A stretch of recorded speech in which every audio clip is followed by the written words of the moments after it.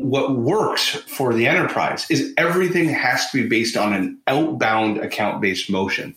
And so you have to initially teach teammates how to develop signal alert systems for themselves. So what they're doing is actually account selection, account prioritization, and account segmentation. So what that means is if you give me a geographic territory or you give me a vertical, an industry to sell to, not all accounts are created equal. Learn modern marketing that you can use to grow your business in today's competitive landscape. This is Digital Marketing Masters with Matt and Carrie Rouse. Welcome to Digital Marketing Masters. I'm your host, Matt Rouse, and today I have a fabulous guest who's written a fabulous book. Jamie Shanks is on the show. How you doing, Jamie? Thanks for having me, Matt. Hey, I'm glad to have you on the show. I wanted to talk about two things today. Social Selling Mastery, Scaling Up Your Sales and Marketing Machine for the Digital Buyer is your book. But I know that you've written another book also. And I also wanted to talk about your SaaS product that you guys are working on as a startup as well, because I think that's super interesting. It's something I haven't really heard of before, so it seems to be like a new category in that sales intelligence market, and so I find that super interesting too. But let me read your bio here first so people know who you are. So Jamie Shanks is the CEO of Pipeline Signals, which is a startup SaaS that helps businesses scale their pipeline through relational signal intelligence and monitoring by addressing the most common yet unanswered challenges that most sellers have. For the past 10 years, Jamie ran Sales for Life, the world's most extensive social selling training program for mid-market and enterprise companies. Sales for Life has trained over 250,000 sales and marketing professionals in dozens of industries. And Jamie has delivered workshops across 6 continents for Microsoft, Thomson Reuters, Oracle, American Airlines, and Intel. Jamie, I want to ask you first, why did you write the book Social Selling? So I actually pioneered and invented the term, scaled up a global curriculum. But ironically, I think it was the year 2015 or 16, I can't remember.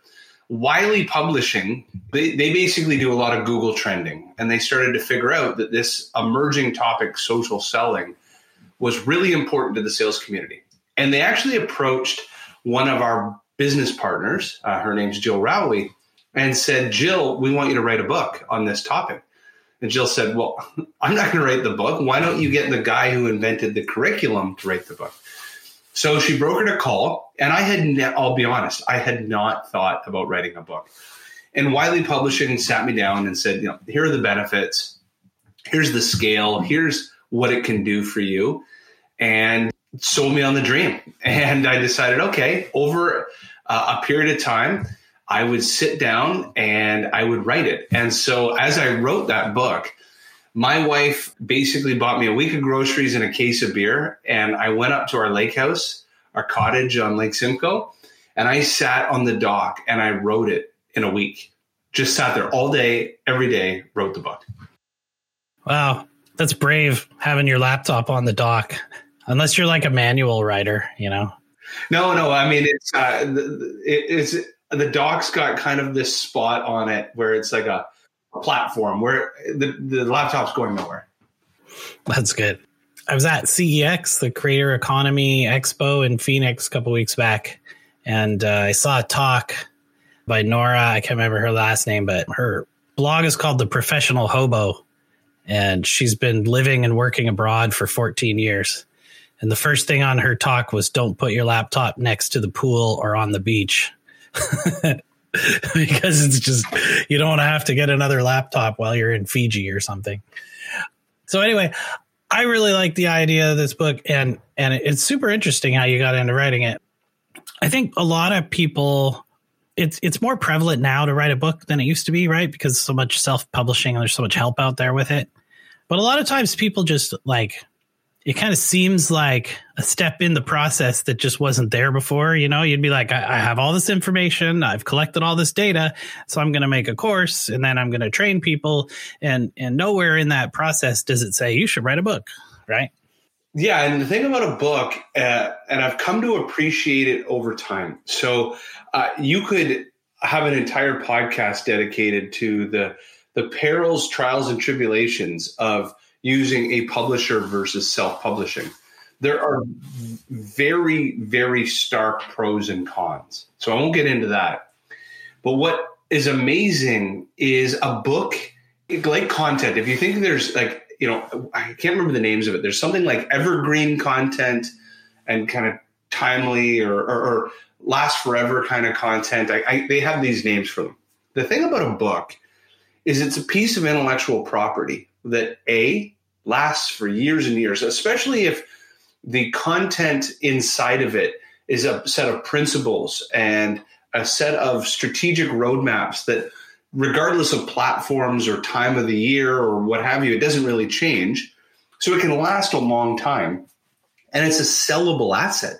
It is a piece of intellectual property that inside a business, like a professional services business, you can sell it as part of that transaction. And ultimately, it increases the enterprise value of the company because it creates recurring revenue, and it two, it is the staple to things like inbound lead flow. So it has many net benefits. Yeah, I found the biggest benefit, and not that we're going to talk the whole time about writing books, but I found the biggest benefit when I wrote my first book. I actually crowdfunded my first book like 7 years ago now, I think, because I just finished my 5th book. When I walked into a meeting with a client and they have had 5 or 6 meetings with other, marketing agencies or SEO agencies, whatever the case may be, and the other person leaves them a business card, maybe like a sell sheet or something, and I leave them a book, I've already won, right? Like as soon as I set the book down, I'm the guy who wrote the book. So you got to hire the guy who wrote the book, right? Exactly. I fully agree with that. And that helped with social selling. I mean, my name became synonymous with the topic, not only because I helped pioneer the category, but then I became the de facto standard by slapping down that book. And, social selling it's an interesting title to the book, because I think what happens is immediately people try to conflate social selling with social media marketing. And that is 100% not the case, right? Correct. Yeah. So social selling, if you think about it, there's two parts to it. One is an inbound sales motion and one is an outbound sales motion. And social selling, you're doing two things. One is I'm building an online brand and reputation to become a magnet, to attract fish into the boat. The second is an outbound account-based sales development motion in which I am highly selective, planning, engaging, and really targeting who I want to go after. But I am also educating them through digital platforms. I'm engaging them through digital platforms. But social selling is an act and a sale. It's a motion for sales. Right. And I like that you talk about building a repeatable process, but also one that is scalable to an enterprise level. Because a lot of times what people talk about is they say, okay, well, here's how you can use LinkedIn to get sales, and here's a process that you can use. But that process does not scale beyond the idea of reaching more people is the only way that they have scale. It's not scalable as a process that multiple salespeople at an organization could use. Yeah, so this is a huge problem inside the social selling ecosystem of trainers, consultants, wizards, whatever you want to call them.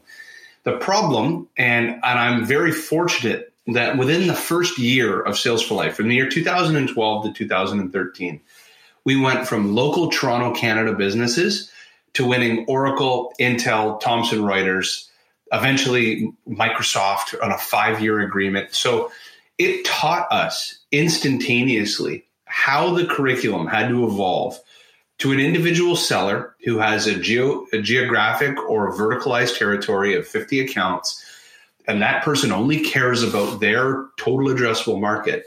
And the biggest problem with social selling consultants have been they started building a book of business for themselves. They grew it out of their basement, and they grew a 6-figure lifestyle business. And then they assumed that the sales model that worked for them works for everybody.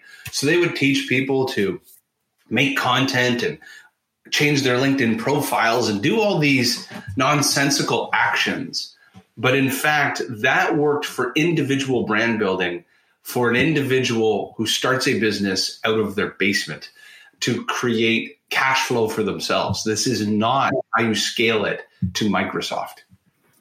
And I guess the misunderstanding between those things is, like, what is that major difference? And I mean, I don't want you to give away everything that's in the book. Obviously, we want people to read the book so that they can get all the information. But what is the difference between, tactically speaking, between somebody just trying to get business for their, coaching business or something versus a one of thousands or tens of thousands of salespeople at an international enterprise organization? The biggest difference is over-indexing on the inbound part of the sales motion. So if you were to look at how 99% of social selling gurus taught, is they would teach people to build up their own brand and reputation. And if you build it, they will come.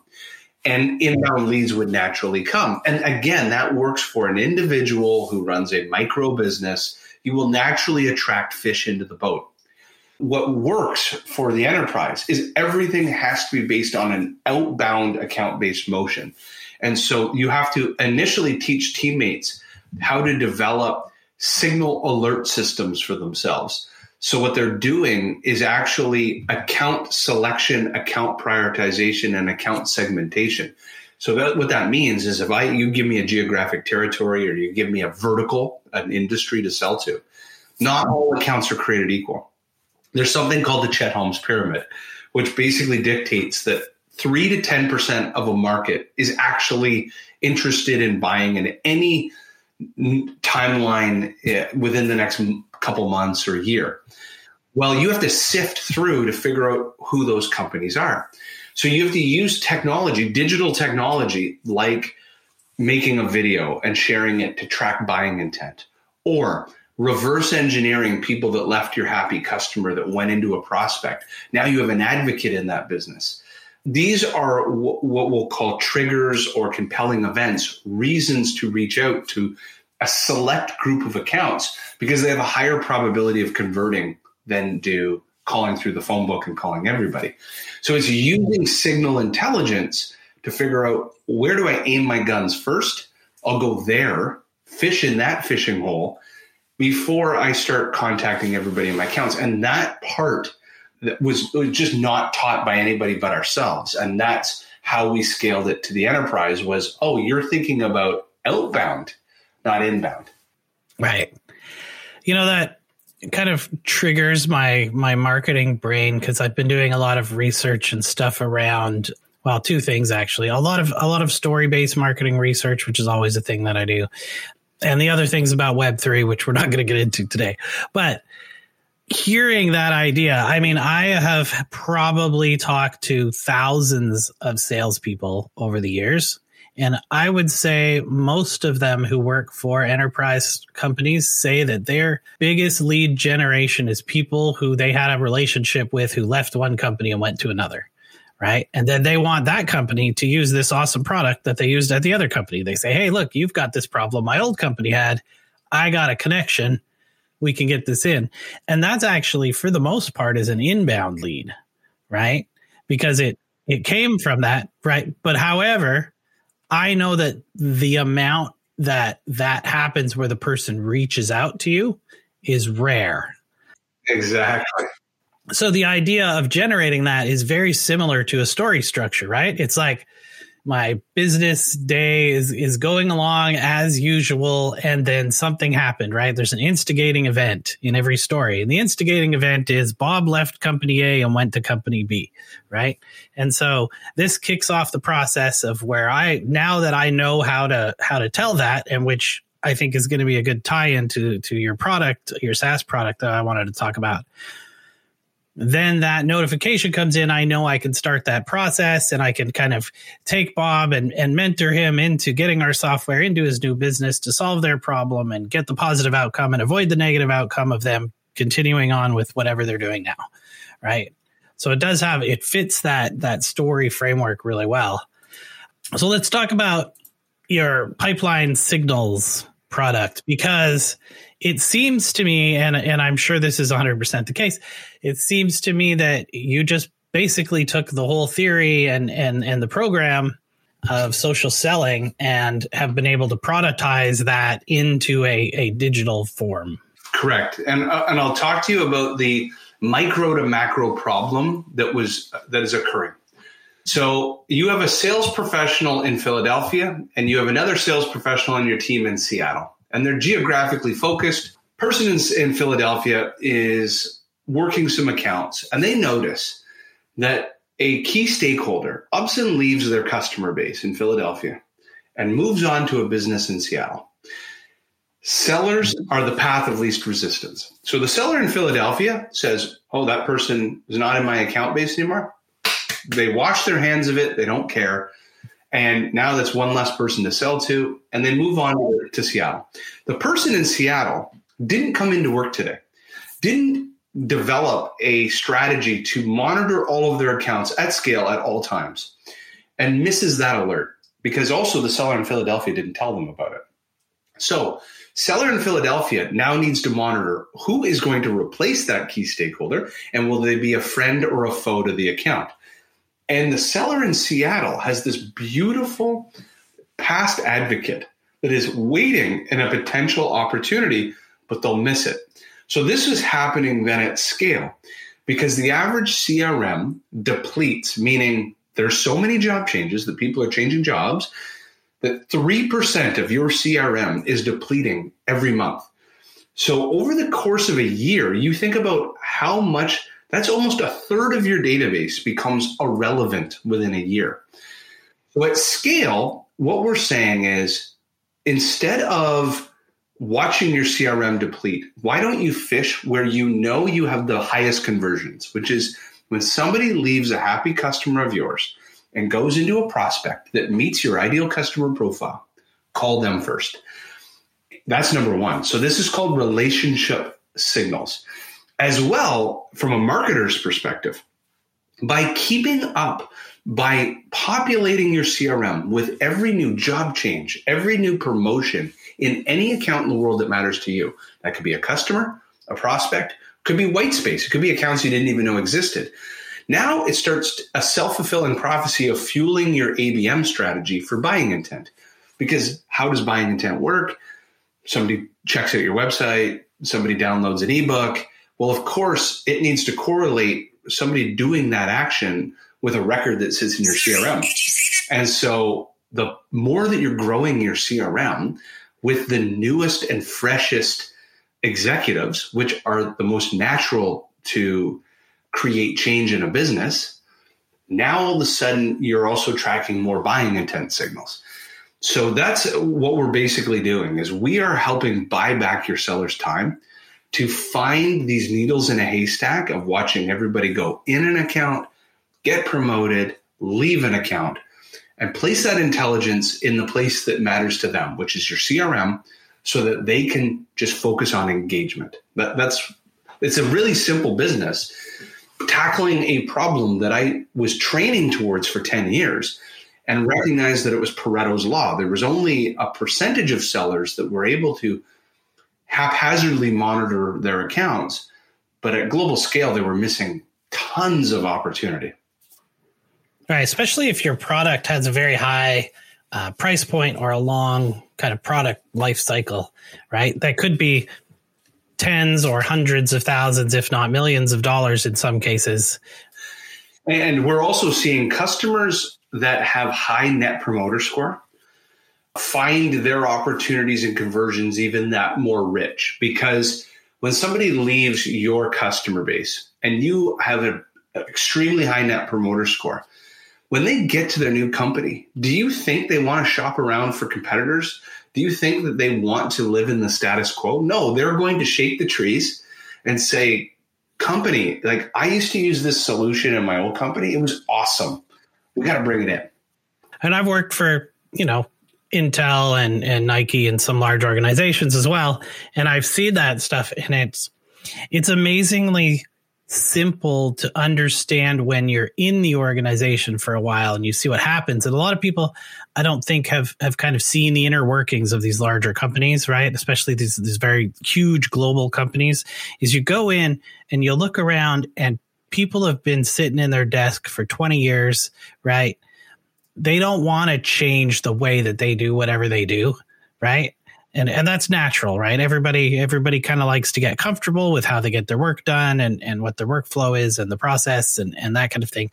It's very hard to drive organizational change in a very large organization because everybody gets set in their ways, right? And I know this. I just wrote a book called How We've Always Done It, which is completely about this topic. But and that's why you're trying to avoid those people and focus on those that were brought in to make change. Right. Well, here's the thing is when somebody comes to that organization and they were brought in and everybody's, for the most part, everybody's excited for this new person to come in and they're kind of like the person's brought in to make the change. And a lot of times everybody's like, you get kind of half and half. You get the people who are like, hooray, we're going to change this up and we're going to get some new stuff and there's some fresh blood in here and let's get some new ideas. That makes it super easy to get things like funding approved, get people on board for training, all that kind of stuff. And then if you have the other half of the people who are kind of your naysayers, right?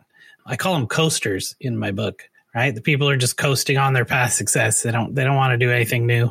Right. They're phoning it in. These are your detractors. Right.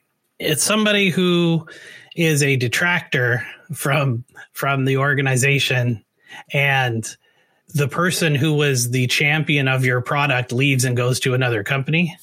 Those people are going to be there with sharpening their axe to get rid of that product or service as soon as they can, right? So also tracking who's coming in is just as important as tracking who's going out. And I know it's kind of difficult for people to understand when they're not in a large organization, but for those of you, are medium to enterprise business people, you understand where we're coming from, I think. Yeah. And so that means that there is opportunity and risk going in and out of your prospects and customers every single day. Right. I think it's a huge blind spot. I think this is a brilliant product. Who do you think is going to be, for your product specifically, who is the person at a company that would be implementing this solution? Is it the CMO? Is it the person in charge of, the sales organization? Who do you think is your client for this?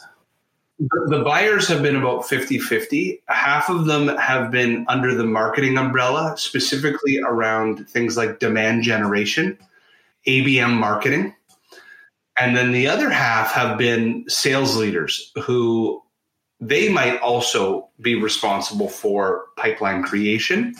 But as well, that chief revenue officer also looks at it on the customer side. And they say to themselves, well, not only are you going to monitor my prospects, but I have to know what's going on in my customers.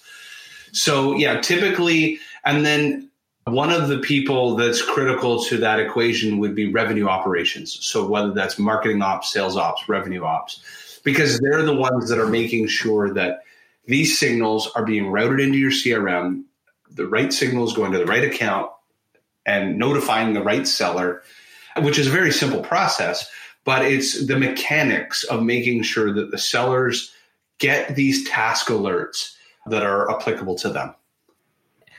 So you have another book also, and the other book you wrote it after social selling, right? Correct. And it was written primarily because Social Selling Mastery focused too heavily, as per my conversation before, too heavily on the inbound motion, not enough on the outbound. And our customers wanted more because my customers almost from day one were the biggest software companies in the world. And so I had to develop a much more overt methodology to social selling within an outbound process. And that's spear selling is the name of that book. It's an acronym that stands for Select, Plan, Engage, Activate, and Reprioritize Your Total Addressable Market. So it's the routine that a seller takes to prospect, to go from cold lead, cold account, to the booking of a meeting. Nice. So if somebody has an organization, they're starting to build their sales force, they're kind of growing from being, what a lot of people may not consider a smaller business, but into that kind of medium-sized business range where they're going to have a sales team and a sales force out there. What do you think is the most important thing for them to focus on if they're building that sales team? My biasy comes to a saying that one of my old business partners, Joe Rowley, used to always say, pipeline saves lives. And I've watched it in my own businesses where I've built big inbound machines. The pipeline signals, we're focusing first on an outbound machine. If you do not have sales pipeline, if you do not have adequate pipeline coverage, which means the multiple against the amount of revenue you need to close in the next month or quarter, if you do not have that, none of this matters. You will not grow fast enough. Churn will catch up to you. And ultimately, you will have a stagnant or declining business. And so you have to learn the muscle of pipeline creation, or you can build all the coolest products in the world. It won't matter. That's right. If there's no leads coming in the door or the phone's not ringing, nothing else is going to happen. Jamie, thanks a lot for being on the show today and sharing your knowledge with us. I wish we had more time to talk. I'm sure we could talk all day, but if somebody wants to get some more information about your book or you or the pipeline sales, where do they get that? Yeah, so I would connect with me on LinkedIn. This is Jamie Shanks, the only guy that probably looks like this. And go to pipelinesignals.com, and happy to help with helping you scale pipeline creation. Perfect. Thanks for being on the show today, Jamie. I appreciate it. Thanks a lot. You take care. This has been Digital Marketing Masters with Matt and Carrie Rouse. For notes and a transcript of this episode, go to hookseo.com/podcast. Join us next week as we dive into more tips and ideas to grow your business. Digital Marketing Masters is brought to you by Hook SEO Digital Marketing. Our show is produced by Matthew Rouse and Scott Burson, mixed and edited by Silent Outburst Productions. I'm your announcer, Daniel D. Craig. We would love to hear your thoughts. Please leave us an honest review with your podcast provider. Your reviews help us help more business leaders just like you.